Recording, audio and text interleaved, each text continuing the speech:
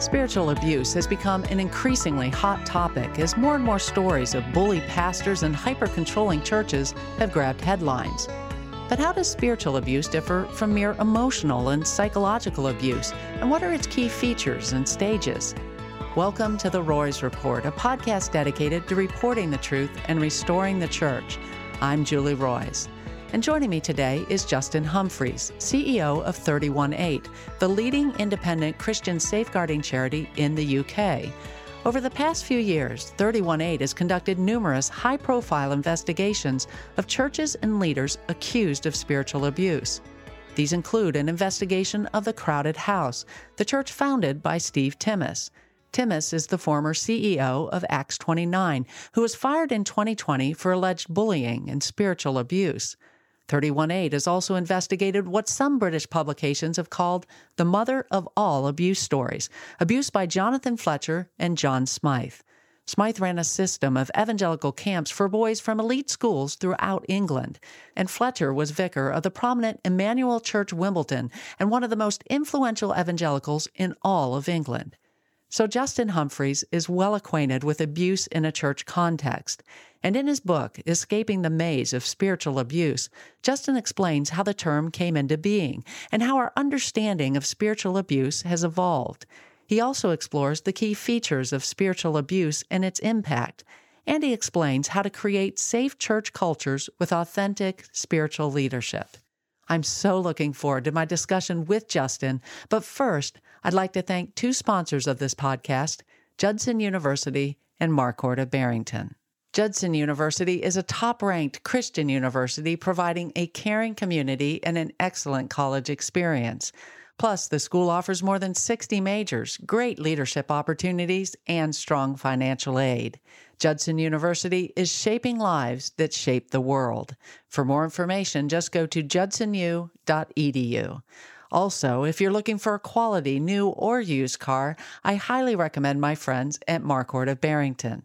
Marquardt is a Buick GMC dealership where you can expect honesty, integrity, and transparency.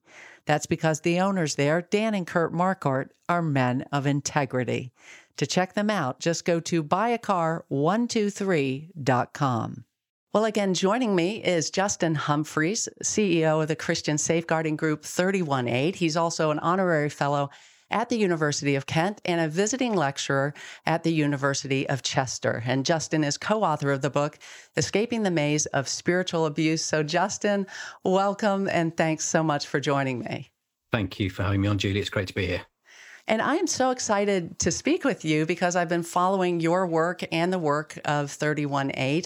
And you've, as I referenced in the open, you have been at the center of some of these major investigations involving scandals with Jonathan Fletcher and John Smythe.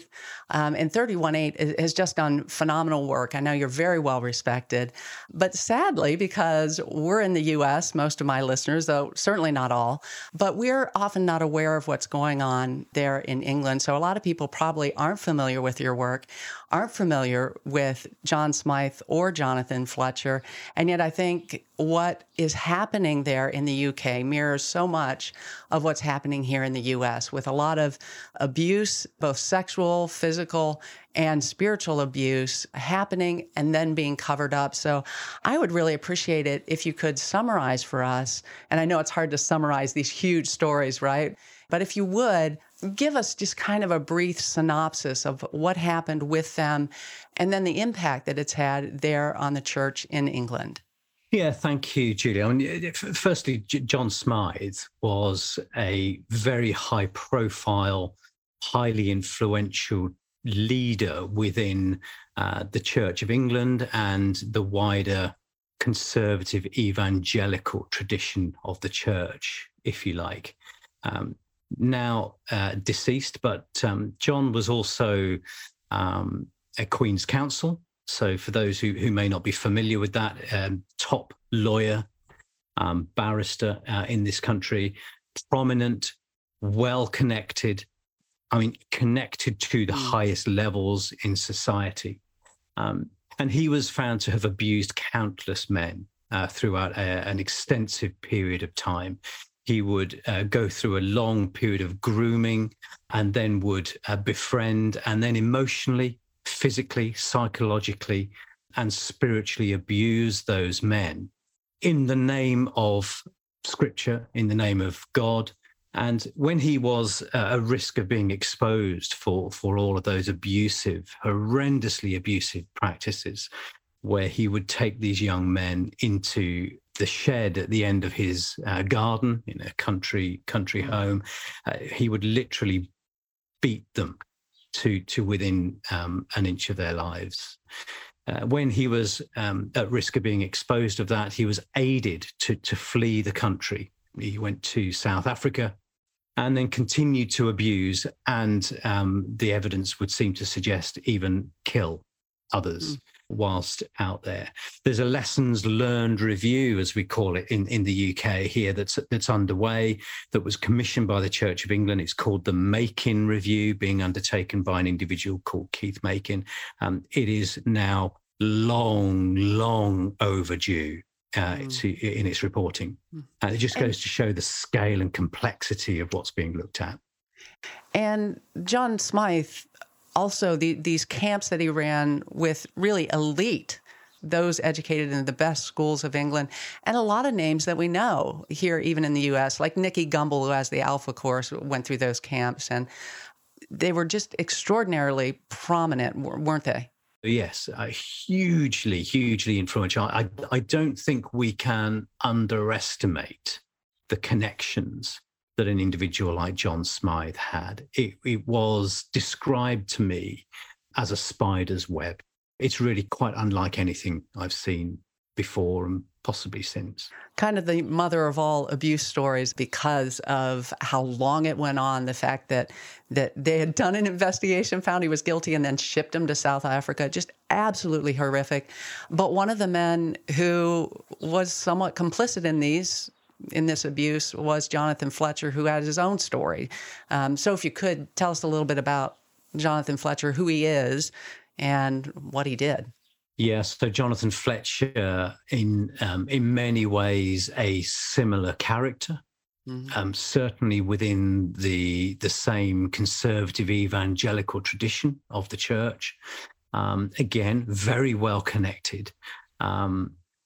Up until recent times, largely very well respected, a hugely influential figure. One of, many would have argued, the greatest teachers and leaders in the Christian world that this country has seen, certainly in recent times.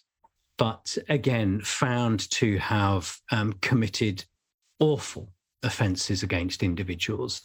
Our own review into that particular case, 146 pages of report into that matter, found that he had also harmed and abused many in his care, emotionally, psychologically, spiritually, and as suggested by some, sexually as well. Some similar behaviours, some different behaviours, but again, with this sense that it was not open for challenge. It was the way, and it was the way that God would have it. So on a spiritual level, incredibly deep, leaving emotional, spiritual, as well as physical harm upon individuals. And evangelicalism is not as big in England as, say, it is here in the United States. So, I mean, I can kind of guess, but I'd like to hear from you, like, how devastating is it to the evangelical community to have two of its most prominent figures there in England be found to be such horrific abusers?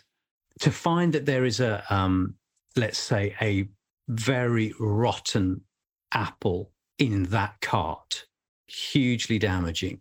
And I guess whilst we have to acknowledge that is undoubtedly the case for many people, that it would bring people to a point of questioning their own belief systems, their own faith, their own relationship with God, which is absolutely the worst part of all of this. There is a sense in which all of those things are often the things that are used to perpetuate, defend, and justify the abusive behaviors. Mm. Look what damage you will do to God's name. Look at the damage you will do to this wonderful person's ministry if you were ever to speak out about what you have experienced. Mm. So whilst the reality is it does do huge damage, those are the very things that are often used as some of the threat at the time. It's interesting you say that because, I mean, obviously I hear that all the time, that if we report this, it's going to just do such damage to the kingdom of God.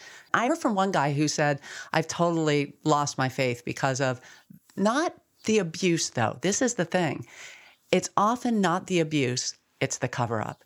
And he even said, if more people had spoken out like you are, I think I'd have my faith today. I might believe.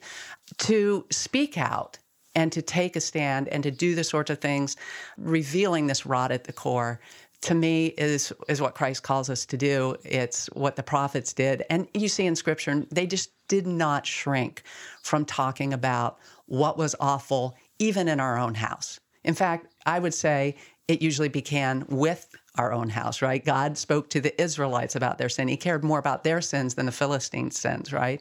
He cared more about the Jewish people's sins and what they were doing. Even in the New Testament, where we see him clearing the temple, who was he harshest on? It wasn't the sinners, it was the Pharisees. So again, just to bring this back to where I think it's so important that we be truth tellers, and we be truth tellers within our own tribe when it hurts. And so that's why, again, I feel like you're a kindred spirit and so good to talk with you. But let's talk about spiritual abuse, because I think Jonathan Fletcher and John Smythe, very clearly their physical abuse, the sexual abuse, that's easy to pin down, right? I mean, you can look at that and say, well, that's horrific. The spiritual abuse, as you mentioned, is more insidious in its nature, and it's more cloaked, and it's very, very confusing. And at the beginning of your book, I thought the foreword was so well done by Mark Stibbe, who is a survivor of John Smythe's abuse. Would you recount some of the abuse that Stibbe experienced at John Smythe's hand, and kind of how that typifies the spiritual abuse and how these predators cloak what they do in the work of God and the words of God? Yeah, I mean, firstly, I have to say, Mark's become a dear friend, and the degree to which I hold him in high esteem is something else. I think, his courage, his bravery, his suffering, all immense. So for him to agree to just put some part of his experience into words for Lisa Oakley, my co-author, and myself was a huge privilege and a real eye-opener. And in many ways, Mark shares a story which is fairly typical of a larger group of fellow survivors at the hands of John Smythe. And if I can just read a couple of excerpts from the book, from Escaping the Maze, that Mark gave to us, because I think they make this point and they help us to try and think about what it is that sets spiritual abuse aside from any other form of abuse. And maybe we'll come back to talking about the coexistence of different types of abuse later on. But here, so in the foreword, Mark writes under a short section called Divine Position. He says, when Smythe had undermined the core tenets of the Reformation by setting himself up as a mediator between the victims and God, he thereby reduced the effectiveness of the atonement. That is true, but it was worse than this. Smythe told us that God is our Father in heaven, therefore he cannot be your father on earth. So I'll be your spiritual father. And then he goes on to say about how particular passages of scripture were used, they were distorted, twisted, and misapplied. So one of his favorite verses, one of John Smythe's favorite verses, was, you have not yet resisted to the point of shedding your blood. He took that from Hebrews 12 verse 4.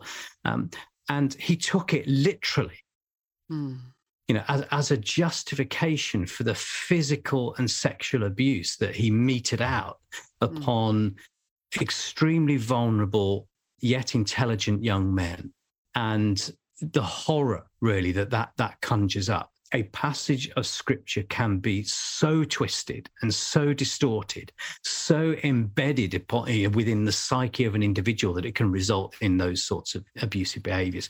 It is beyond belief almost, but we know that it's true. These things happen. This was the reality for Mark and his fellow survivors. That is, in many ways, one of the factors that sets spiritual abuse apart from any other, that there is a justification that's given that is based upon scripture, more often than not, completely taken out of context, but used to serve and justify the means of the abuser. As you're speaking about that, I'm reminded of Jesus' temptation in the desert. I mean, who is it that takes scripture and twists it? It's Satan. This is just, I would say, and I don't use these words that often, but really satanic, to take the words of God, manipulate, twist, pervert them, and use them to try and control, which is exactly what Satan tried to do, tried to control Jesus in the desert using his own words, the words of God. So evil. So again, this is not a new phenomenon. In fact, I would say it goes back even to, Eli's sons in the Old Testament, Hophni and Phinehas, who here they were, priests of God, and they stood at the gates and would really manipulate people to cheat them and get the best part of the sacrifice for themselves, who would sexually abuse women who came to the temple. I mean, just so wicked, and they were punished by God for that. And so we see it throughout the pages of Scripture, but I think this term, spiritual abuse, is rather new, as I'm understanding, kind of coming out of the 50s and the heavy shepherding movement. Is that right? Yeah. I mean, that's where we would chart it back.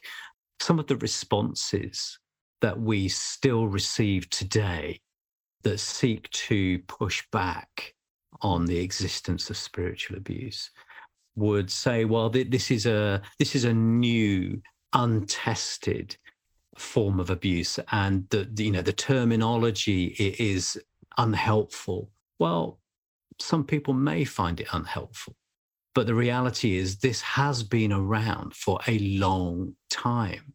Going back to the account in the Gospel of Matthew, that the famous passage that refers to the millstone. And the millstone, it would be better for a millstone to be tied around your neck and to be cast to the depths of the sea than for you to harm one of these little ones.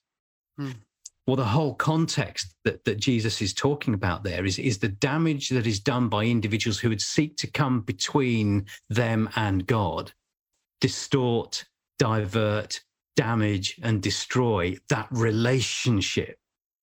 So Jesus was talking about it and warned against the dangers of it. And I can't imagine many more. I can't recall many more harsh words ever spoken by Jesus whilst he walked this earth than those. He reserved special judgment, special punishment for those who would behave in this way. So those that would say, oh, this is a new thing and really isn't tested and it's not, it's not really legit. Well, I would argue strongly against that. And I would say, well, what's this speaking to then? Well, and so often it seems like the pushback comes from those who have the most to lose about us talking about it. So I'm so grateful for it, and I'm glad that we call it spiritual and abuse, because it's exactly, both those words are important. And we're going to get to a definition of spiritual abuse, exactly what it is. But you do, I think, a really great job of talking about what it isn't, or maybe some of the myths surrounding this term spiritual abuse. And one is that it just happens to really vulnerable people, which it's almost victim shaming, right? Like, you're so stupid that you got manipulated. Speak to that. Does this just happen to, weak-willed people who put themselves in the way of these powerful manipulators? Far from it. Spiritual abuse can happen in an environment with the most intelligent and seemingly the least vulnerable. What we see is that spiritually abusive cultures and behaviors can exist amongst the most unlikely. And my co-author, Dr. Lisa Oakley, talks about it well in some detail about how it is only often once you, in a sense, have escaped the maze and have looked back upon what it was you were in and a part of, that you come to a point of realizing just how damaging, toxic it had been. You know, the one characteristic I would say in all of the abuse victims that I've talked to, when it comes to spiritual abuse, the most prominent characteristic I found is that people that are incredibly earnest. Yeah. Incredibly good. And it's their goodness and their just really their purity that is exactly what, again, because they are so sincere in their faith, that then the wolf, the manipulator, the predator, sees that sincerity and uses this very beautiful, childlike thing that Jesus said we can't enter the kingdom without, and uses that very thing against someone. Just, again, so wicked. Let's talk about, too, and I've wondered this myself, and I remember once even kind of crowdsourcing it on Twitter saying, does this happen in some denominations more than others? Are charismatic churches more likely? Are Reformed churches more likely? The short answer is no. There is no boundary to this. And I remember casting my mind back to the launch of Escaping the Maze, going back to 2019. Had all sorts of people come. We were in the House of Lords in London. And I spoke to an individual who had come into the room and had sat at the back. I didn't know who he was, didn't recognize him at all. An Asian gentleman. And he sat there, and I thought he was basically playing with watching some content on his phone the whole way through. But I spoke to him afterwards, and he confirmed to me what he was doing. He was making notes. He said, I'm from within the Muslim community. And I've just been sat here making notes as you talk, because everything that you are talking about is something which I see happening within the Muslim community. So the fact that, yes, it reaches across the Christian community should be no surprise, therefore. We actually see it operating in communities of completely other differing faiths, where there is opportunity to use faith, scripture, sacred text to justify harmful behavior. It will happen.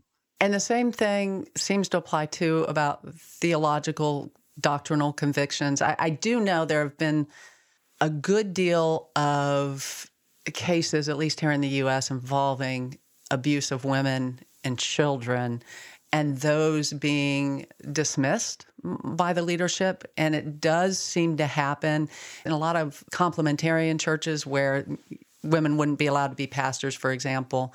And a lot of people suggesting that is to blame.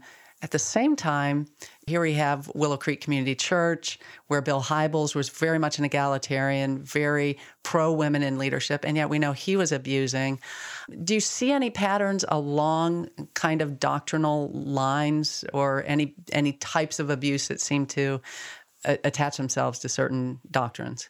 Well, we at 31A have been really quite careful to try and navigate a solid path through all of the theological doctrinal confusion that exists around these particular issues.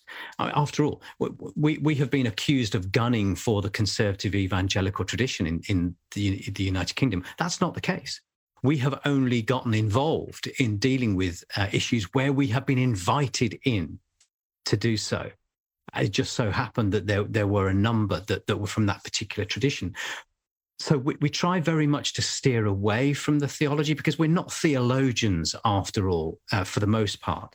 But what we do find is that there are some potentially problematic doctrines out there. So where we find that the role of male headship being the model that is used to the exclusion of all others, what does that actually say about how women are valued, how they're treated, what their contribution is towards the wider community.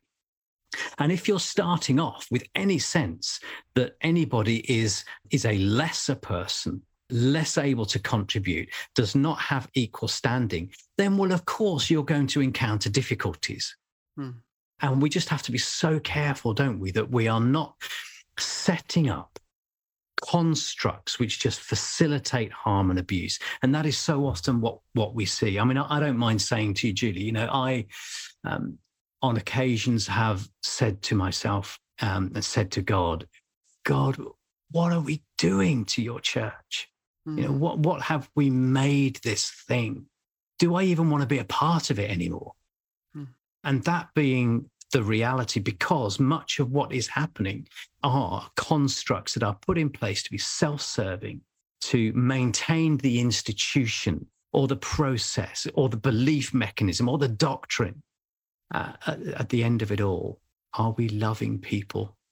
Are we really doing our utmost to reflect who Jesus is, who God is as a just God? It's not just about what we do and what he did or does. It's about who he is. He is a just God. So why do we need to dress it up in all these ways that make it so difficult and so confusing for everybody to navigate? Because where the confusion exists, the harm often follows. And that is the hallmark that we're told in Scripture, that they will know you are Christians by your doctrinal purity? No, by your love. And I know that's become more and more important to me. It's like, I could care less about your doctrinal purity. I mean, do I think doctrine's important? Absolutely. It is important. But at the same time, I want to know more about how you treat people. Because I think at the end of the day, it's loving Jesus, loving other people. That's what it comes down to. And I don't think entrance into heaven is going to be a doctrinal quiz. It's going to be, did you live it? Did you live it? Did you follow me? And did you really have saving faith that impacted these areas of your life? Because if it hasn't impacted these areas of your life, whether you're a Calvinist or an Arminian or whatever your doctrine is, Scripture seems to indicate that you're in trouble if it hasn't. So with you on that. So let's talk about spiritual abuse. As you've said, some people say this shouldn't have its separate category. This is really psychological and emotional abuse. Make the case. Why do you think spiritual abuse needs its own category? Well, I think what I'd say in this case, and it may be different in the US to how it is in the UK, but we are still struggling with a universal or a broadly accepted understanding of the issues of spiritual abuse. I'm struggling with how we articulate that to the authorities that may need to be called in to intervene and be a part of the response where it has taken place. So actually what we have found at this point in time is that it is more helpful to frame it as a form of emotional and psychological abuse that has spiritual elements which are relevant to the believer. And if we can't use the language of emotional and psychological abuse as understood by the authorities in whatever jurisdiction we're in, then we're going to struggle with addressing the issue. So we have found that actually talking their language as a first base and then saying, but you need to understand there are these extra elements. There are extra overlays to this situation, which frankly, you may struggle to understand, but you need to understand this much, that they are of fundamental importance to the victims and survivors. And that is how we have approached it. What we need to work so hard towards is gaining a better understanding of those within secular society as much as within the Christian community, so that we can actually just open the door on it. I mentioned before that spiritual abuse will inevitably coexist with other forms of abuse, whether that be emotional, psychological, physical, sexual. And often we just find that it's the other labels or the other categories that get our foot in the door that then enable us to say, but you know what, there's this other thing going on as well. Well, and I would say it as a category of emotional and psychological abuse, it is, and of course I'm speaking as a believer, but I think it is the most damaging form of abuse. I think one that goes to the very core of who you are as a human being and understanding yourself as a child of God, and to have someone who is a spiritual symbol of God. God is our Father. These are fathers. They are spiritual fathers who are doing these evil things. I don't think you can have a more damaging type of abuse. And I've talked to people who've said, the physical I could take, even the sexual I could take. It's the way that this was spiritual that got at the very core of who I am, who I understand myself to be, who I understand God to be. And what an awful, awful, awful thing to do to a human being. I 110% agree with you, Julie. And I often find myself speaking to people to say, why is it that we find it relatively so easy to talk about physical or emotional harm or abuse, and so difficult to talk about the reality of spiritual abuse?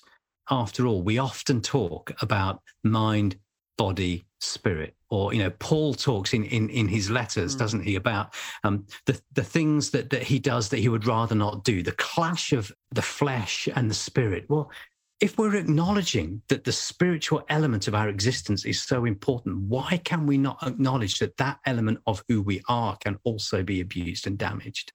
And I don't get it. Well, here's the $1,000,000 question that I'm sure a lot of people are waiting an answer for, and that is, what is spiritual abuse? We would identify a number of key defining factors in relation to spiritual abuse. So coercion and control, manipulation and exploitation, enforced accountability, requirement for secrecy and silence, and a pressure to conform. They are among the key factors and identifiers of spiritual abuse. But what we see, they are done with this overlay of spiritual or scriptural justification. So these are, they're not exclusive, they're not exhaustive, but they are some of the more common factors that we see that would alert us to the possibility that we're looking at a spiritually abusive situation.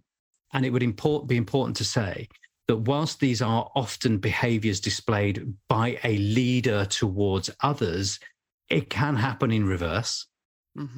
And it's important that we acknowledge that fact. But what we often see is that there is a difference between coercive control or bullying and harassment, as abhorrent as those things are. They would not necessarily, in our view, meet the definition for spiritual abuse unless there is that spiritual justification. It's almost, I am the appointed and anointed. You shall not challenge what I say. I hear from God for you, and you will not question. Therefore, all these things that I'm telling you are what you have to put into practice in your life. So no ability to consider, to challenge, to reject, to make choices about what you might choose to accept and what you might want to reject. It is, no, this is how it is, and you will do or you will believe.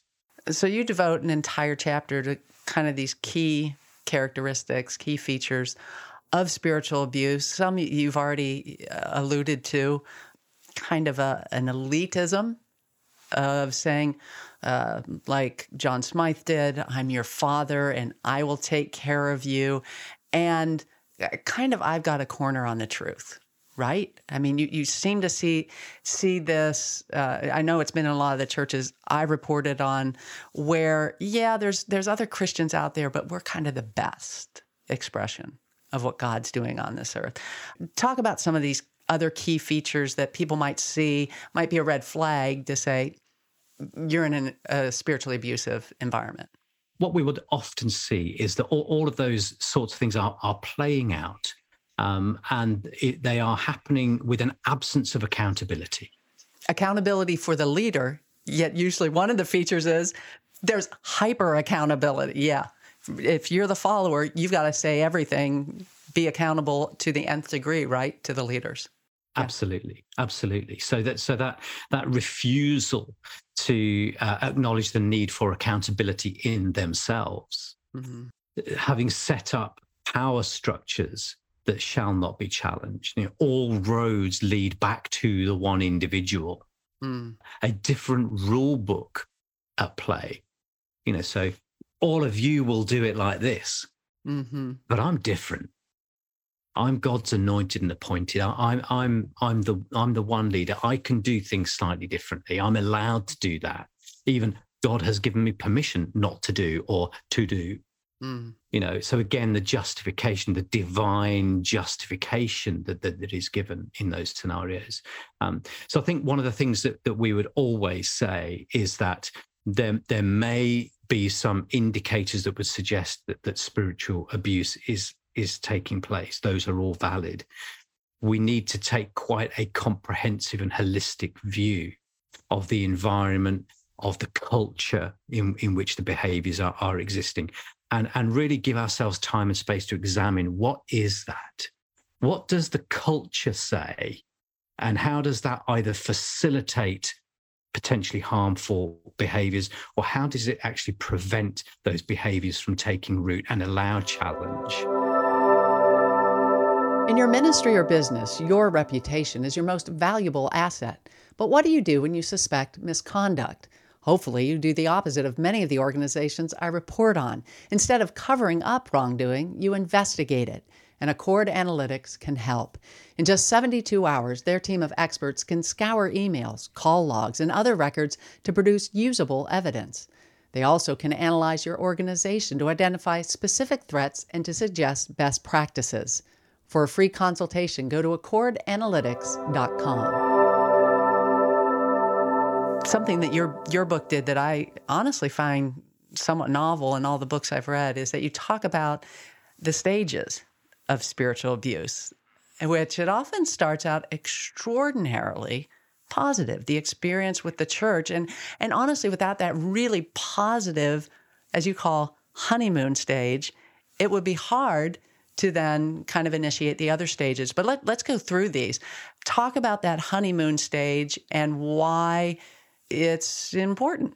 I must give credit to the analogy of the honeymoon to my co-author, Lisa Oakley, who's an amazing individual, by the way, and so dedicated to this work. Extraordinary. But she talks about this honeymoon phase, which is that at the outset, everything's rosy in the garden. There is no reason to question what it is you are a part of or what somebody is saying to you and whether that's okay. You are experiencing, in effect, everything that you should be experiencing of the church, of the body of Christ. It's good, it's wholesome, it cares for you, it loves you, it goes out of its way for you, it's generous, all of those things. But it is, after all, a honeymoon period, or can be in many cases where spiritual abuse then occurs. There is a point after which, once that getting to know, that familiarity has been built, almost that being lulled into a false sense of security has happened, that we might then fall into the next stage, which looks quite different. Right. You talk about the next stage, a catalyst moment.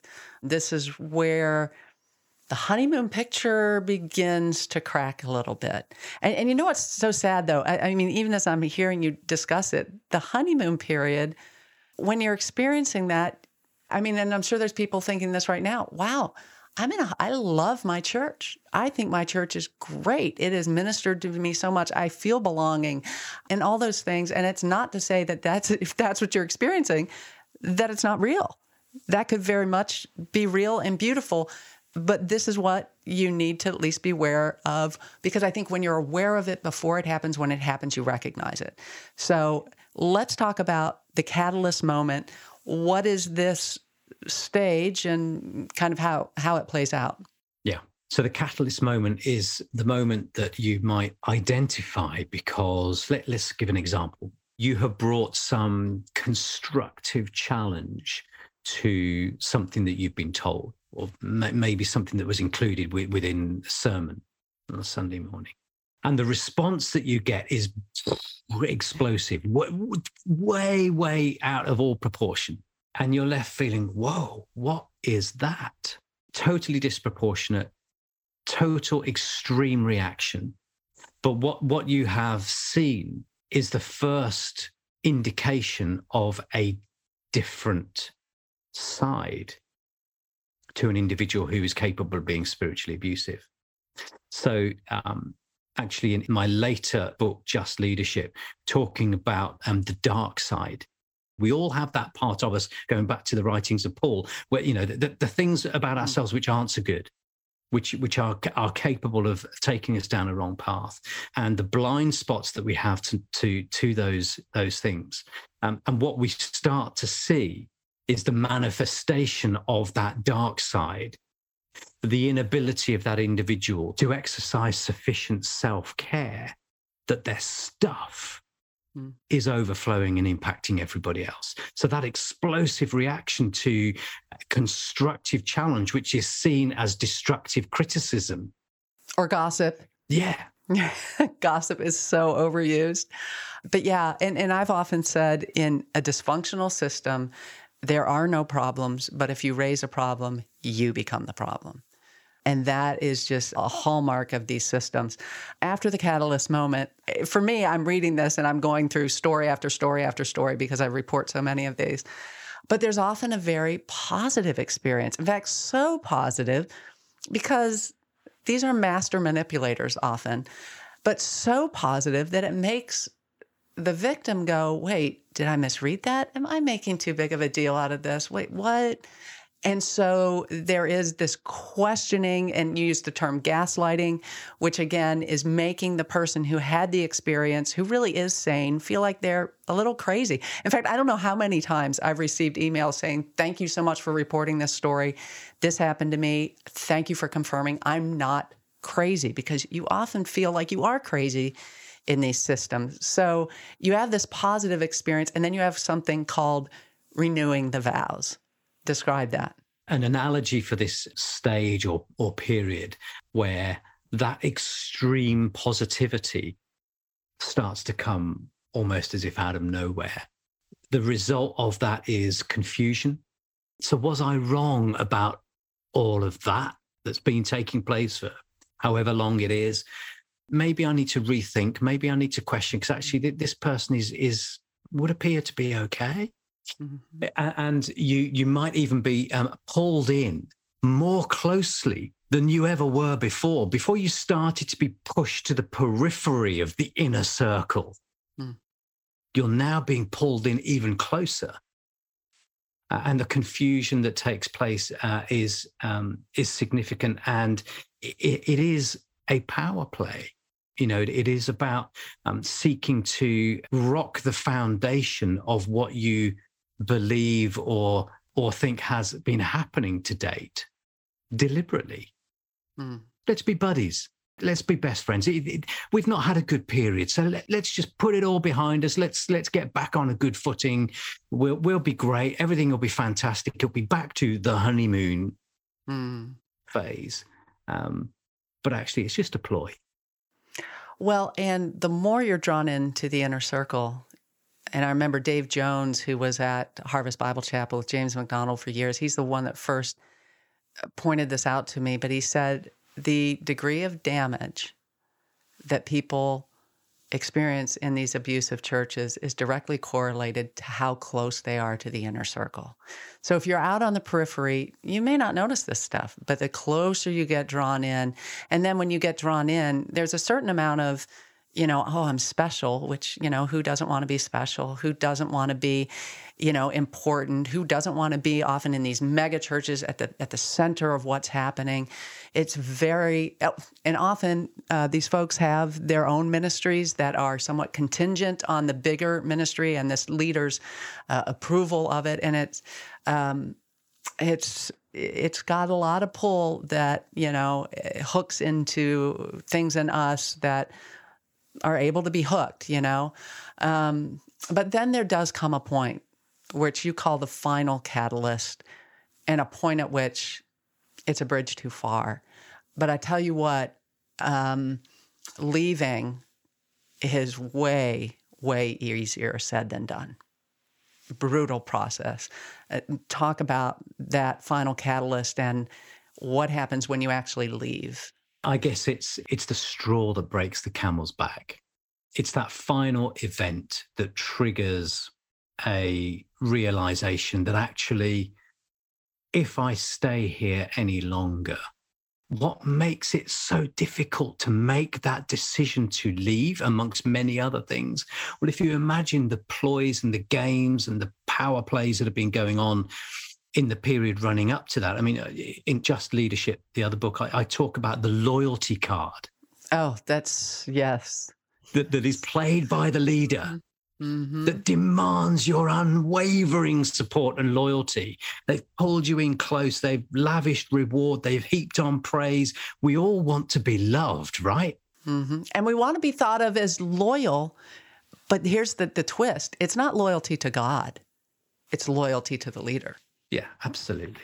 Absolutely. So the final catalyst, I guess, in a sense, is the point of, I don't know, enlightenment. Where you come to a point of thinking, however this has been dressed up, this is not good. Mm-hmm. But leaving means so many things on so many levels, doesn't it? Because after all, we attempt to fashion church after our concept of family. So we're tearing ourselves apart from our families, from people that we love. Ultimately, we will be told that by leaving, you are turning your back on God. You are being disloyal to him. You will remove yourself from under the cover of his grace and mercy. The conversations, Julie, that I've had with people who have made the decision to leave an abusive church or setting, and the lengths that have been gone to by the leader to make them persona non grata in their communities and networks. They've been told that if they leave, that will happen. They leave, and every effort is made to make that happen. Mm-hmm. So leaving is, or can be, the hardest part. Mm-hmm. You know, so in Escaping the Maze, we draw the analogy throughout the book of, you know, it is a maze. You know, we've got so many different opportunities to turn this way, to turn that way. We come up against dead ends. We have to turn back again. And ultimately, sometimes it takes us to reach a point of high ground, to see the exit, to see what we're in for what it is. And then we've got the difficult journey to find our way out. Well, again, that's Justin Humphreys, author of Escaping the Maze of Spiritual Abuse. And this is the end of part 1 of my discussion with Justin. In part 2, we'll talk about that important journey of recovering from spiritual abuse. We'll discuss managing the painful emotions survivors feel. We'll talk about building healthy church cultures. And we'll discuss the importance of telling your story and not being silenced by those who call whistleblowing gossip. Don't be persuaded that what you're doing is destroying God's church, because actually God is big enough, powerful enough to protect himself and do his own business. He just chooses to use us. Well, again, part 2 will be releasing soon, so please be watching for that. And just a reminder that we're able to do this podcast and all our investigative work at The Roys Report because of support from people like you. And right now we're offering Justin's book, Escaping the Maze of Spiritual Abuse, to anyone who gives a gift to The Roys Report. To give, just text 22525 on your phones and the word report. That's 22525 and the word report. Or go to Julie Roys, spelled ROYS.com/donate. That's julieroys.com/donate. Also, just a quick reminder to subscribe to The Roys Report on Apple Podcasts, Google Podcasts, or Spotify. That way, you'll never miss an episode, and while you're at it, I'd really appreciate it if you'd help us spread the word about the podcast by leaving a review. And then please share the podcast on social media so more people can hear about this great content. Thanks so much for joining me today. I hope you were blessed and encouraged.